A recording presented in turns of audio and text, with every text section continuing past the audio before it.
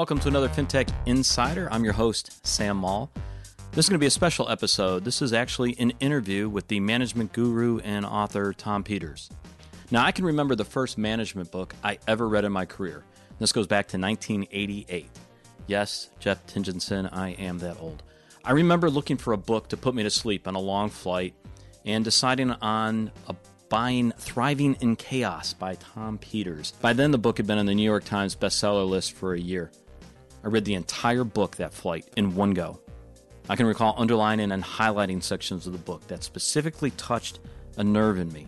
How I was excited to find a management guru who emphasized the need for honesty, for transparency, openness, continuous innovation, and empowerment. Basically, everything 11SF stands for. And this was an author that wasn't afraid to call bullshit where he saw it. 30 years and 12 best-selling books later, I found myself sitting across from Tom Peters at his publishers in New York City. His latest book, The Excellence Dividend, had just been released, and I was given a chance to speak with one of my personal favorite management thought leaders as part of his latest book's publicity tour. What I quickly discovered is Tom likes to chat and go off topic as much as I do. We got off topic within the first minute of the interview, as we both reminisced about our time in the Navy, Tom as a junior officer during Vietnam, myself as a junior petty officer in submarines during the mid-'80s. I learned that Tom, in his own words, is a born smartass. Just like me. This really isn't an interview. This is a conversation between two guys who've both enjoyed their careers, who both love to read, who both can look back and pinpoint a strong mentor from their time in the military, who continues to serve as a role model for them after several decades. I'm confident you're going to enjoy this conversation with Tom Peters as much as I enjoyed the time with him. And make sure you go out and buy his damn book. It's good. Trust me. I actually have in my notes on here, because I think I told you on Twitter, you've been in my ear and on YouTube for me. I'm so glad we're done, because I'm ready to read the book and I'm done with talks. It is hilarious because, when you speak, you walk the audience. We're talking about preacher, right? That's what makes me laugh. The hands never stop, right? The stories never stop, and you're not scared to take a thread and just go with it, which I like, right? I mean, half the time when you're talking, you'll look at a slide and go, screw it, not today. Go into this, that's the one I want. And that makes me laugh, and I enjoy that so much. I think the audience does. They do. I mean, it's why I dislike TED speeches. Amen. Because my theory is that if I don't mess with you for the first 5 minutes of the speech, the probability of connecting with you when it counts is roughly zero. If we don't tease each other and get to know each other, my secret, which nobody taught me, just time taught me, is you find somebody with good body language in the first couple of rows, and then like sitting down over a cup of coffee. I do have a lucky piece, by the way, that I always carry with me. Is it the Navy SEAL? I saw one. No, yeah, it's what's a double? Oh, he's got a U.S. Navy Seabees. We build, we fight. Yeah, we're definitely going to come back and talk about the Seabees. We're both, I think listeners know on my end, I'm ex-Navy. I was about 10 years. I did 2 years in the Army. 10 years. And I did 10 years in the Navy. That's weird. Yeah, that is weird. I don't mean weird, but it's my dad, statistically unusual. Yeah, my dad was a command sergeant major. My sister was an officer. I grew up in Detroit, poor. So 17, right, in the military, right? And then quickly learned that I am not cut out to be in the infantry because I'm a smartass. I talk back. I ask why. I was perfect to be on a sub. You've been really perfect in the Seabees, because the whole Seabee thing, when they recruited them, they were recruiting guys from the building trades. And they said, we promise you, you will never have to polish your shoes.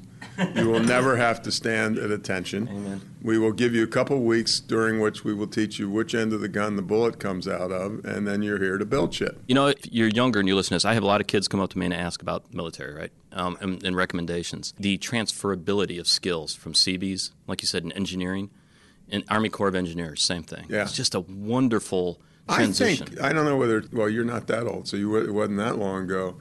I would say that that's true with 98% of the military. It is now. Because they just train them and train them and train them, and it's incredible.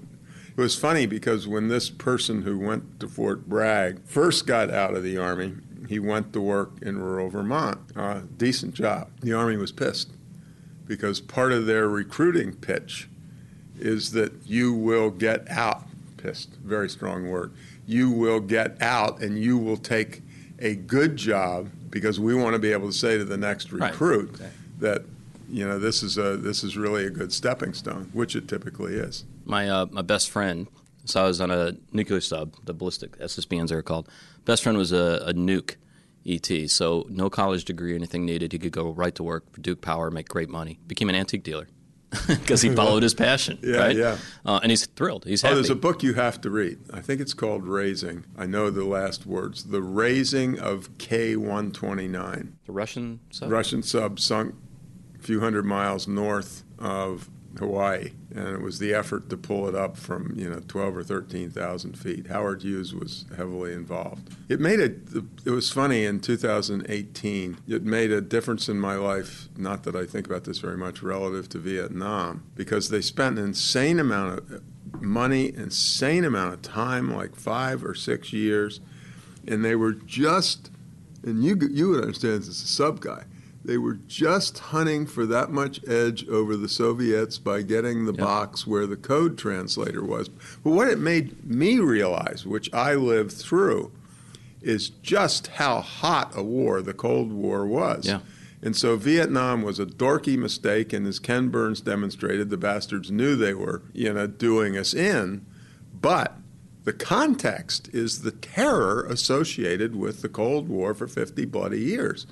And we've never experienced probably anything like it before, and God help us, never anything like it again. But it was, as I said, with you had code boxes. It was just, if they could find a little thing, they could understand more about the trajectory of Soviet missiles. On the subs that we were on, every single screw is different because of the frequency that it generates. When you think about that. So every single sub is unique and has a unique signature, if you will. And every time you go in a dry dock, they make a minor alteration to it. Anything, again, like you said, that slight edge. Slight edge, yeah. Sounds like business, doesn't it? It's a slight edge that you can take that changes everything. So it is. My first experience with radar was one of the highlights of my midshipman's career, at least for the enlisted guys who were there. This is 66, 67? No, this is midshipman took 8-week cruises every summer. And I was on a destroyer, DD-214. And they had some new radar and stuff, and so I was doing my radar watch. And I found the ship. Good. Well, for folks that don't know. what the ship was? Which one? Ours. Okay. I was about to give him a compliment. Understanding radar, understanding what you go through, like for torpedo drills, right? The mathematics, engineering that goes into it, I don't think most laymen don't understand the skill set that goes in, even basic quartermasters, right? What they have to do. Yeah. The physics that you have to understand, the math, and you're doing it on the fly. Now, I'm sure today if I went and took a tour, it's a computer program, but back in the 80s, it's so much of a computer program that I read somewhere that West Point now teaches how to use a transit, and it's got some old tools because the chances of all the software and, nobody knows nothing if the software goes. You can tell we're two old military guys because we've spent the first 12 minutes talking about the military, and we're going to spend a couple more minutes. Okay. Because I want to ask you this, because I did a lot of research and I couldn't find it. Oh, we have some things. Yeah, so here you go. You ready? Did you find the arrest for armed robbery? Or that wasn't in there? God, no, I didn't see that one. This one, though, I kept looking. You credit Dick Anderson over, and I love that you do that. Yeah. Over and over and over again. And we'll tell the story of him a little bit. I'll let you. But what did he end up doing after? He got out and ended up in Pony, Montana, because he was a Westerner and not doing a whole lot. There's a part of the Anderson story that is not available for discussion, which is something that both of you, younger than I, would appreciate, though not as much as I. He died about 4 or 5 months ago, and 5 times I put off seeing him. Now, I understand that. And you should don't do that. See people, and you shouldn't put it off. So for listeners, Dick Anderson was he was the first commander you had when you went to Nam as a CB, and you said he influenced your career more than just about anybody. Probably including my father. That's a big statement. He and my mother score one tied. And for those that aren't familiar with the story, why was it? What was it Dick did? There's an old Vince Lombardi line. You do not have to like your players, but you must love them. It was so clear that he cared about us. I mean, that came through in the first 7.5 minutes. He was one of those things that everybody talks about and few people pull it off. He was demanding in the truest sense of the word, but it wasn't yelling, screaming, demanding. And the other thing, which has more to do with my life professionally now, I mean, you know, as you saw in the book, I did a whole chapter on first-line supervisors because, as I put it, your full collection of first-line supervisors who fundamentally are the principal variable associated with retention and productivity and everything else. But when Anderson got us together, we arrived on a C-141 Starlifter in the middle of the night in Da Nang, Vietnam. There were about 6 junior officers. We came over, it was about an 800-person battalion, and we came over a couple hundred at a time. And on my flight, there were about 6 junior officers. And so he got us together, and he said, boys, I really want you to have a great deployment. He said 2 things to us, but the one relative to your question is he said, do you know what the definition of a great deployment is for an O1 or O2, which you know what it means to 2 junior officers, right? He said, O1 or O2 has a great deployment if they do precisely what their chief petty officers tell them to do. Amen. And he said, I am very close to those chief petty officers, and if you don't, I will know it before you do. And the funny thing about it is it stuck forever because 42, 92, 10 years after In Search of Excellence in 1992, the Seabees had their 50th anniversary. And I was reasonably high visibility, so I was invited to give a speech somewhere. It was a dinner speech. So it's a table 3 times this long, a whole bunch of admirals, and per your dad, a couple of command chiefs were there. And so, you know, I got in there and I said, well, it's always nice to see all this brass, but as I'm concerned, the only damn thing that matters in the Navy are the chief petty officers. Probably the Naval Academy ones. Yeah, some of the admirals didn't laugh. And one of the chiefs, as you can imagine, came up to me afterwards. He said, I would have paid for that one. But so that was it. And the other thing was, which is also very consistent with what I have subsequently written about, is Captain Anderson just said, get the job done. He said, I'm not even vaguely interested in hurdles. You're here to do the job. He said, your equipment will suck. The weather, the monsoon will last forever. You know, the roads will be mined, but he said, you're here to build stuff, which, as you know, you've got to be damn subtle about that. That did not mean that you risk your troops. Right. The analogy that, incidentally, is my Speakers Bureau, who represents everybody and anybody, represents Colin Powell, and I was at a celebratory party and happened to be 10 feet away when somebody, I think it was some author, said to General Powell, he said, well, what are your leadership secrets? And Powell said 2 things. Take care of your troops and focus on today's job, not the promotion. And that was it. You know, it was a single sentence, which I thought was, you know, again, incredibly powerful. But the other thing that's important about Captain Anderson was I had 2 deployments, I had 2 commanding officers, and I know that there are going to be Naval Academy graduates listening, and life goes on. And I call them Captain Day and Captain Night. Anderson's view of life, as I just said, was you're here to get stuff built. I'm not interested in reports. Captain Voldemort's view of the world was, I would rather have a meticulous report about a job that wasn't finished. I'm exaggerating, but that's I've been there. The way, you know, that's the way it felt. The funny thing, one of the funny things is I was in the 2nd deployment, I was an operations officer, so I had to write the battalion deployment report. And Captain Voldemort, I just can't let his real name slip out. He has passed away, so it's not a libel law thing. And I remember one time somebody said, you know, Captain wants to see you. I'm a civil engineering graduate. Comes in, he said, Mr. Peters. And as you also know, in the Navy, Mr. is the junior officer dress. He said, Mr. Peters, do you not know the difference between the word tangible and palpable? Good Lord. God loved me because instead of falling apart with hysterical laughter, I was scared enough of the guy that I stood there and said, no, sir, but it's not fair. There are great Naval Academy officers, but, well, no, I can't. I would never say this. I would never say this on the radio. I would say it, sorry. Say it. No, you're fine. Say it on, you know, with the microphone on. But but I can't help it. To me, it's such a striking point because it stuck with me. The first real good officer I had, and I was, 20, I think 21 by the time I went up to the boat and was deployed. My navigator has been a running influence in my life, right? I'm 51. How I treat my people and the company I work with and how I have been a manager my entire career was influenced by that first individual. Yeah. And the brief time I spent with them, 2 years on a couple of deployments. But there's no brief time when you're trust me, when submarine. when you're counting the days down. But I still call him Nav. He to this day influences the importance of treating with people, of being there, and the influence he had and the impact that Dick Anderson had on you is Captain Anderson. Captain Anderson, that's true. Captain Anderson had with you is just, that's why I was curious. If somebody like me coming out of the military, I looked so long to find more stories. It's funny. The other thing, and this is the sort of story I don't like to tell because it's a little bit borders on bragging. We had, the officer complement was probably 40 or 50, and that meant that 20 or 25 of us were junior officers. I guess this must be the same way in the subservice, albeit you guys are underwater. The commanding officer and the XO are welcome to come into the Chiefs Club anytime they want. Nobody else, always by invitation. I was the only junior officer in that battalion who was allowed to come into the Chiefs Club whenever I wanted to. That says volumes.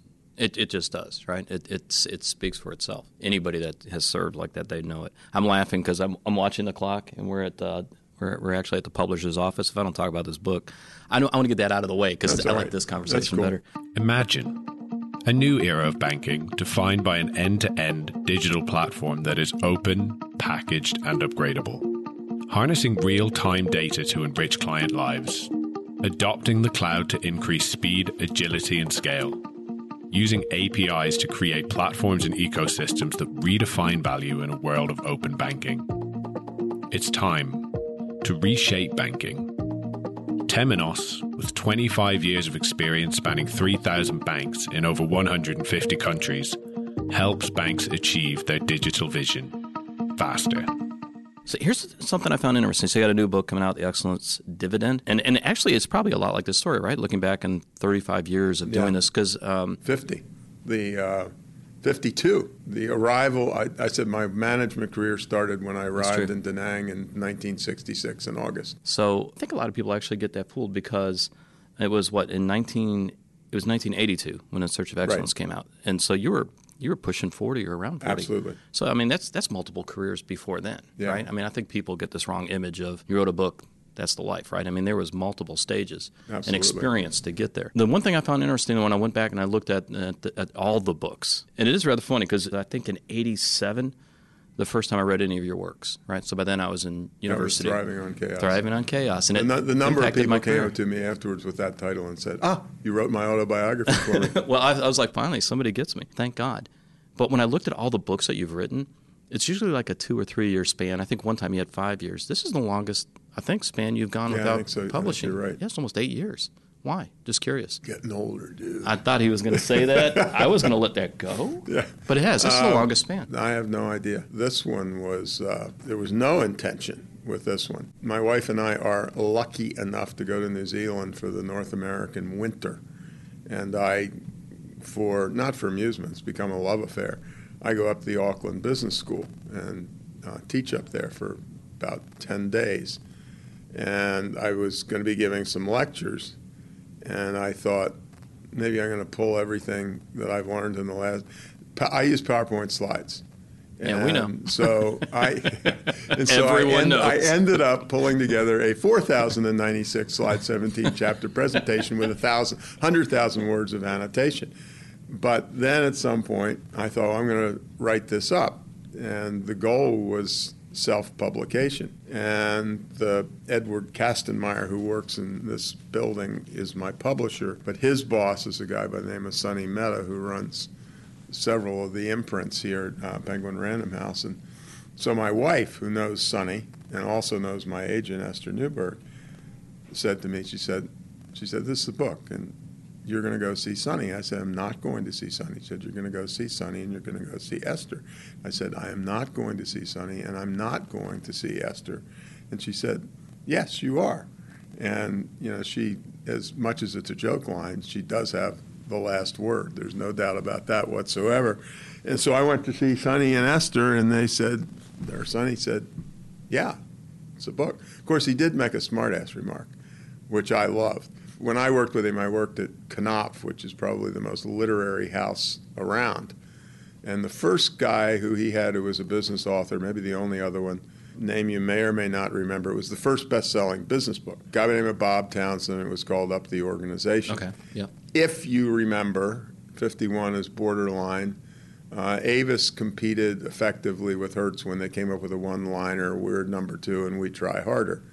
And he was the inventor of that, among many other things. But anyway, so I go to see Sonny, and he said, yeah, he said, I'll publish your book. He said, I'll publish your book because I hope it's a good book. But he said, frankly, he said, you made a lot of money for us, and the role of business authors is to make the money to allow us to afford the really good writers. Nice. It was not quite that crude, but I always thought it. I had no problem with that. I mean, my one-liner, which I really believe because I don't have any confusion in my head, is I said, sometimes people say to me, your books are pretty well written. And I said, I would acknowledge I am a good journeyman business writer. And then depending on their age, I said, if you remember the days in baseball where there was AAA, AA, A, B, C, and D leagues, I said, being a good business writer is like winning the batting title in a Class C league. And there's truth to it. There was a wonderful book about 18 months ago, I guess, called All the Light You Cannot See. It took me months to read it because every paragraph was a piece of art, emotionally, structurally, and everything else. And my writing is good journeyman writing, and it's probably good for my audience, but I do not confuse myself with people who produce art, and that's not a throwaway line, believe me. What type of a reader are you? And this is what I mean by that. When I read books, pen and a highlighter's in my hand and yellow stickies, and I circle, highlight, and come back to it. Yeah. There's a book called The Rise and Fall of Business Strategy. It was written by Henry Mintzberg, and probably this doesn't belong in public either. But I read that book, and 1 out of every 2 pages was bent. The highlighters were such that the pages were kind of soaking wet and distorted. And Henry had a heart problem a couple of years ago, and I know him reasonably well. And I thought, if I was an author, I can't imagine anything cooler than getting a copy of my book from somebody who had bent every page. And so I sent it to Henry, and I said, this is a big deal because I would like to have this book on my shelf. But the reality was it was incredibly influential. But, to be fair, I'm split. If it's a book I decide I want to dig into, I do that. But I also try to keep up, which means I read a lot of books and buy those books in paper and spend a couple hours on them to try to figure out what the principal message is. But any book I'm serious about. And for good fiction, a la that other point, it's not for training. It's just appreciation. I read them very slowly because great art, great music, whatever it happens to be, and to me, great literature is belongs in that same league. In one of your many talks, you had somebody that said they were talking about CEOs. We were joking before we started recording about CEOs. Actually, one of the he was petty officer first class, but went on to become a master chief, and found him almost 30 years later. Right, Michael Ogden Thomas. Michael, you just got a shout out. Michael asked me to ask you, do you think CEOs make too much money or overpaid? But before we go there, one of the comments you actually had said in the talk was the feedback you got where CEOs don't read enough. Yeah, actually it came from it was a social dinner party, and not unfortunately, whatever it is, I would never give the person's name away, and it surely wasn't Warren Buffett, but it belongs to somebody who would be in the top 10 in that league. And it was funny. I'm a born smartass. And he said to me, Tom, what do you think the number one problem is with CEOs? And my smartass response was, I can think of 50, but I'm not sure I can single one out. You actually said 100 in the talk. I may have said 100, yeah. Anyway, at any point, per your point, he looked at me and, you could have literally knocked me over with that proverbial feather. He said, they don't read enough. Yeah. And I believe that's probably true for all times, but, and you would appreciate this given what you have done professionally with your life, I am arrogant enough to think that for about 20 years, I may have been a quarter of a step ahead of the herd. And I kind of woke up 3 or 4 years ago, and I couldn't even see the tail end of the herd. And so basically, I de facto, not de jure, took a year off and read, a couple hundred books on the topics that are particularly near and dear to your heart. Technology, et cetera, et cetera, et cetera. And as I said to somebody, I'm not in the herd, but I can have an intelligent conversation with pretty much anybody now, and that's a huge step forward. But I mean, in the context of the new book, the point is that with all the change that's going on, it's such a cheap term, but you've got to be 60/60, 24/7, a lifelong learner. Your only hope. Well, in any job, and see, this is what's cool, all right? My wife and I have a sub-zero refrigerator, and we had a problem, and a guy came out, and it was a compressor problem. And I have no ability whatsoever not to have long conversations with people. And I would guess he's 45, and he has a little repair company that's his with 6 or 7 people. And so we got Shooting the Breeze. This is 2017. And on his own nickel, he had just come back from a 2-week course effectively on the Internet of Things. And, I know, what do you think a 2-week course costs? Probably a couple $1,000, maybe more. It wasn't a MOOC or anything like that. And I just loved it because it's one thing to say that you and I have got to do it, or this CEO that my friend was talking about has got it. But when people are aware, I mean, he had fun. Yeah. I mean, it wasn't an act of pain, but he de facto, as a tradesman, A, took 2 weeks off, B, spent a lot of money because he had to be a good student because, as you know, every 15 minutes there's a new model coming out, and the new model has more software significantly than the one before. And part of my answer to your question is, as you probably saw in the book, is frankly, I'm not terribly interested in Fortune 500 CEOs. It seems as though their only role in life is to install technology, fire people, make a lot of money, and move on, which is very unfair. The people who interest me are the SMEs, the small and medium-sized enterprises. And, among other things, I've got about a dozen people that I dedicate the book to, and 4 of them are SME superstars. And as an old Silicon Valley guy, the requirement for my superstar list, boring industry. I am not interested in unicornishness associated with doing incredibly important things for the planet, like starting a dating routine called Facebook. Incredibly important. Yeah, just stop. I mean, one of them is this Australian. His name is Jim Penman, and he was getting a PhD in something or other, and he ran out of money, which all PhD students do, and he liked cutting lawns, and he now has 4,000 or 6,000 franchisees, and his logo, more or less, this is not it technically, is we love to do things that people hate to do.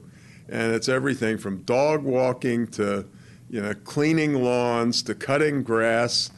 And he has incredibly high customer service standards. He just wrote something about every customer fan and so on. But I love it in 2018 when somebody can have several thousand franchisees cutting lawns and walking dogs. And the point is that that's where people work. It doesn't matter whether it's America or whether it's, an African company. Most of us work for small businesses. I mean, I think I read somewhere, and I've tried to chase it down, and I can't find it, so I'm probably wrong. Less than 10% of the American workforce are domestic employees of Fortune 500 companies. So 90% of us do not work for GE or Facebook or Google or whomever. And so I just love the ones who do stuff that anybody in their right mind would call as boring and achieve, to use my word, the same level of excellence that some weenie does out in Silicon Valley. You once said this. I laughed so hard. I was driving my car, and had a YouTube I'm video sorry. with you I talking. hope I wasn't watching hope it. you didn't Yeah. kill a little old lady. My 15-year-old daughter was really ticked at me. She had her headphones in. She just kept looking at me. She's like, "Oh my God, why are you still listening to this guy?" But you said, I would agree with your daughter. oh, this made me laugh. You said Netscape was my favorite company because it showed up, it changed the world, and it got the hell out. That was a funny-ass line. Yeah. Well, there's another it's not at all funny-ass, but same point, which is an important point. John Sculley served his tour of duty between Jobs 1 and Jobs 2 at Apple, and some people thought he did a lot. I was sort of one of them. He certainly changed the attitude because Steve was a jerk before he became Jobs 2. But at any rate, Sculley wrote a book, as everybody is required to do. And the one thing I remember from the book is he said, I cannot promise you a 5-year job at Apple. I cannot promise you a 5-month job at Apple. I can barely promise you a 5-week job. But he said, I will promise you that for whatever period of time you are at Apple, you will have learned more than you could have anywhere else on earth. That's a powerful line. Here's what I've enjoyed. So going back from the book in 1982 to today, and a million talks, a million blog posts, you take your pick. Consistency of message. You always come back to talent. You always come back to the people. Always learning. I was laughing. I watched a video of you. I think it was 2002, and you were telling everybody, look, those jobs, they're going to change quick. We're going to be turning those. I think it was 2002 when you were saying that. I found something actually where it said the same thing, which I was shocked in 1990. And I'm not surprised whatsoever, right? Because that consistency of message, that thread, and that has to actually feel good internally because you don't have to look back and go, okay, I was so full of crap. Well, the funny thing about that is, I said to somebody, people say, we've been writing about this women's stuff for 20 years. We've been writing about this people stuff. And I said, the definition of new is it stops being new when it gets implemented. I will stop talking about the people stuff when people do it. And until they do it, it remains a new idea. So there's no power or amusement to me in going off on another tangent just because you or I am tired of writing about this stuff. We're in a conference room, a very long conference table, which springs to mind a boardroom meeting. And I deal with some of the largest banks in the world, and I'm in financial services is what I do. And you've joked around about this to where you can go out and you pull up anybody's annual report and you pull that board together, and it's you and me. It's two older white guys sitting around a table, and that still hasn't changed. And so you're right. You have to keep beating that drum because we're just not there yet. Well, speaking of the gender part of it, incidentally, which I cite in the book, is for all their problems, McKinsey is certainly good analytically. There was a study of big global companies, and companies with gender balance on their boards, among other things, had 56% higher operating profits, and that makes sense to me. I mean, my line with the women's thing, incidentally, is I said, if it's a social justice issue, which I think it is, I said, that's what I do in my private time. I said, the reason that you want to have 50% women on your board, among other things, is women buy 80% of your products. And so it's just, I said, if you're a not a Me Tooer, but I said, if you are a misogynist, and not abusive, that's fine with me. You still do it. Well, you've said this. If your board, if your management team doesn't reflect your customer base, you are completely hosed up. Yeah, and to suggest it does go beyond women, I think it was PepsiCo or something like that had huge operations in California, and California is hugely Hispanic by now, and they looked at their board and they said, there's not any representation of that community at the board level. And so it's, not just talking about the gender stuff, as you just said, old, young. I do in the new book, I do something like my ideal board. And it's actually, I think it's pretty good. But, it limits the number of MBAs per your world. It says we got to have one VC, even if it's an old company. We've got to have, I don't know what I say. You got to have 2 people under 30, which would blow the minds of most. I said to somebody, look, I'm an old fart, and that business of 70 is the new 50 is unmitigated bullshit. But I said the flip side of that, and I really do say this and look at people seriously in a speech, is 35 is the new 65. meaning it on various definitions, and you tell me, because, this is your turf more than mine, it's a while before they will move into the workforce seriously. But I think arguably, and arguably is the right word, 15-year-olds really are different. Yeah. And 10-year-olds are different. I don't think, to some level, 30-year-olds to some philosophically, psychologically grew up with better tools than I had, but they were in a continuum. But they weren't born digital, I think is the term I use. Sorry, that's the term people use, and that's exactly right. We became digitized. I can remember the first time I used the web, the first time I sent an email. My son, when we moved to England, the iPhone came out. That's when Steve Jobs, literally, I think the same month, held it up. He's never not known my granddaughter, good God, right? It's intuitive. Absolutely. They are digitized creatures. But here's the double whammy, though. Some of us, and this dimension may be worse than I am. All of that is true, and I believe it's true, and I believe it's incredibly important, but for the next 30 years, our 30-year-olds won't have retired. And the numbers are clear, and that is the biggest missed market opportunity is old folks. And financial services knows that a teeny bit better than others, but financial services isn't really much better. And so, somebody said it's the American way. We always believe in youth, which I think is probably true. But, again, I do have one-liners. And my one-liner about people like me, the old people, I say, we don't have the money. We have all the money. And it is an accurate statement. There's some number in there that I found somewhere, and I will get this wrong, but directionally correctly. The average net worth, and admittedly, people have had their pensions whacked and so on, which I acknowledge and it's deeply distressing. But something like the average 50-year pluser has 47 times higher net worth than 20 to 35ers. And yet the marketing people still say, I want to grab them when they're young and get the all-important 18 to 44-year-old. Well, part of the crap with that, and I know that you're the same way, I did a list one time at the beers that I drank and various products that I used when I was 25. Getting me for life is unmitigated bullshit. I couldn't find a single place other than maybe Jockey Shorts, where the continuum went on from, age 20 to age 70. Well, and you've also said, and you are spot on, dead on accurate with this, as somebody who's in that fintech community. Not only we don't have a focus on, that generation 50 and above, but the wealth transfer that we're seeing globally, and especially in the U.S. to women, right? We completely ignore a market. Yeah. When it comes back, like you said, the designers. There's one stat that I've got in the book, $22 trillion will, for two reasons, just to make sure we get both right. A, because guys are really helpful to women by dying earlier, and B, because of the incredible advances women have made in the workforce. But between those two things, it's just an insane amount of wealth transfer. A lot of zeros in 22 trillion. All right, so I because you have one cool interview coming up right after this that I'm jealous of. I'm having a cool interview. Yeah, unfortunately, we're in a snowstorm. Get off your. We're in a snowstorm in Manhattan. My last question. This is probably the hardest one I've asked you.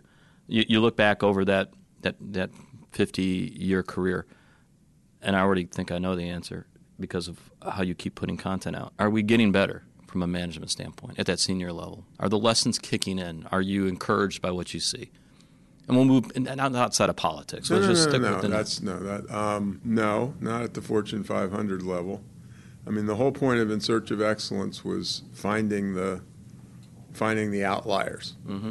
And relative to the new book, and as you said, it's been a while since the last one. One of the epiphanies was focus on SMEs, because if I get a message from the book through to you, and you're running an SME, and you're 51 or 41, maybe even 31, there's a good chance that I'm going to get through to you, at least to the level where you try something. And I believe that most of this stuff, if you tried it, you will become addicted to it, like managing by wandering around. So I really care about the SMEs. And I'm sorry the Fortune 500 CEOs aren't doing more, which I think by and large they're not, with exceptions to the rule. But I'm not very interested in them. I'm not very interested in them in the United States, or or any place else. There's one book that I love that I came across. It's written by German management guru Hermann Simon, I think is his name, and it was called Hidden Champions, and it's about the companies that can go up to $1 billion in size, I think, who own a market. And way back in 1990, arrogantly, he said, I think I became the first American to study the mid-sized German companies, the Mittelstand companies. And the fascinating thing is that when the inevitable took place 2 or 3 years ago, China became the world's biggest exporter. But before then, it was always Germany. Not the United States of America, not Japan, but year after year it was Germany, and it was always on the back of these Mittelstand companies. Like if you've seen a movie being made, you know those big, what the heck do you call them? The big cranes where the camera hangs from when you're doing a shot. There's some German company that owns 95% of that market, and that's cool. That sort of thing is fabulous. But per the thing we were talking about earlier with the Australian who cut lawns, I just think there's so much room. There's so much room in that arena. And one of the things that I kind of invented on a lark when I was working on this book, which is something that I called my campaign 1 million jobs. And the point is, per an earlier example, what can we do to help the roofing contractor go from being a 9-person company to an 11-person company over the next 24 months? And if we can do that 500,000 times, we've created 1 million jobs. And I think it's always possible. Well, the new book is The Excellent Dividend. Highly recommend, especially Fortune 500 CEOs, that you read it.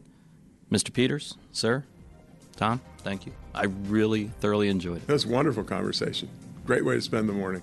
You've been listening to another episode of FinTech Insiders by 11FS, just in case you didn't realize that after the past 40 minutes. If you like what you heard, then be sure to subscribe to the podcast. And please do go out and give us a 5-star rating on iTunes. We love getting feedback from our listeners. And if you have interview suggestions, then please do forward these on to us. Thanks for listening.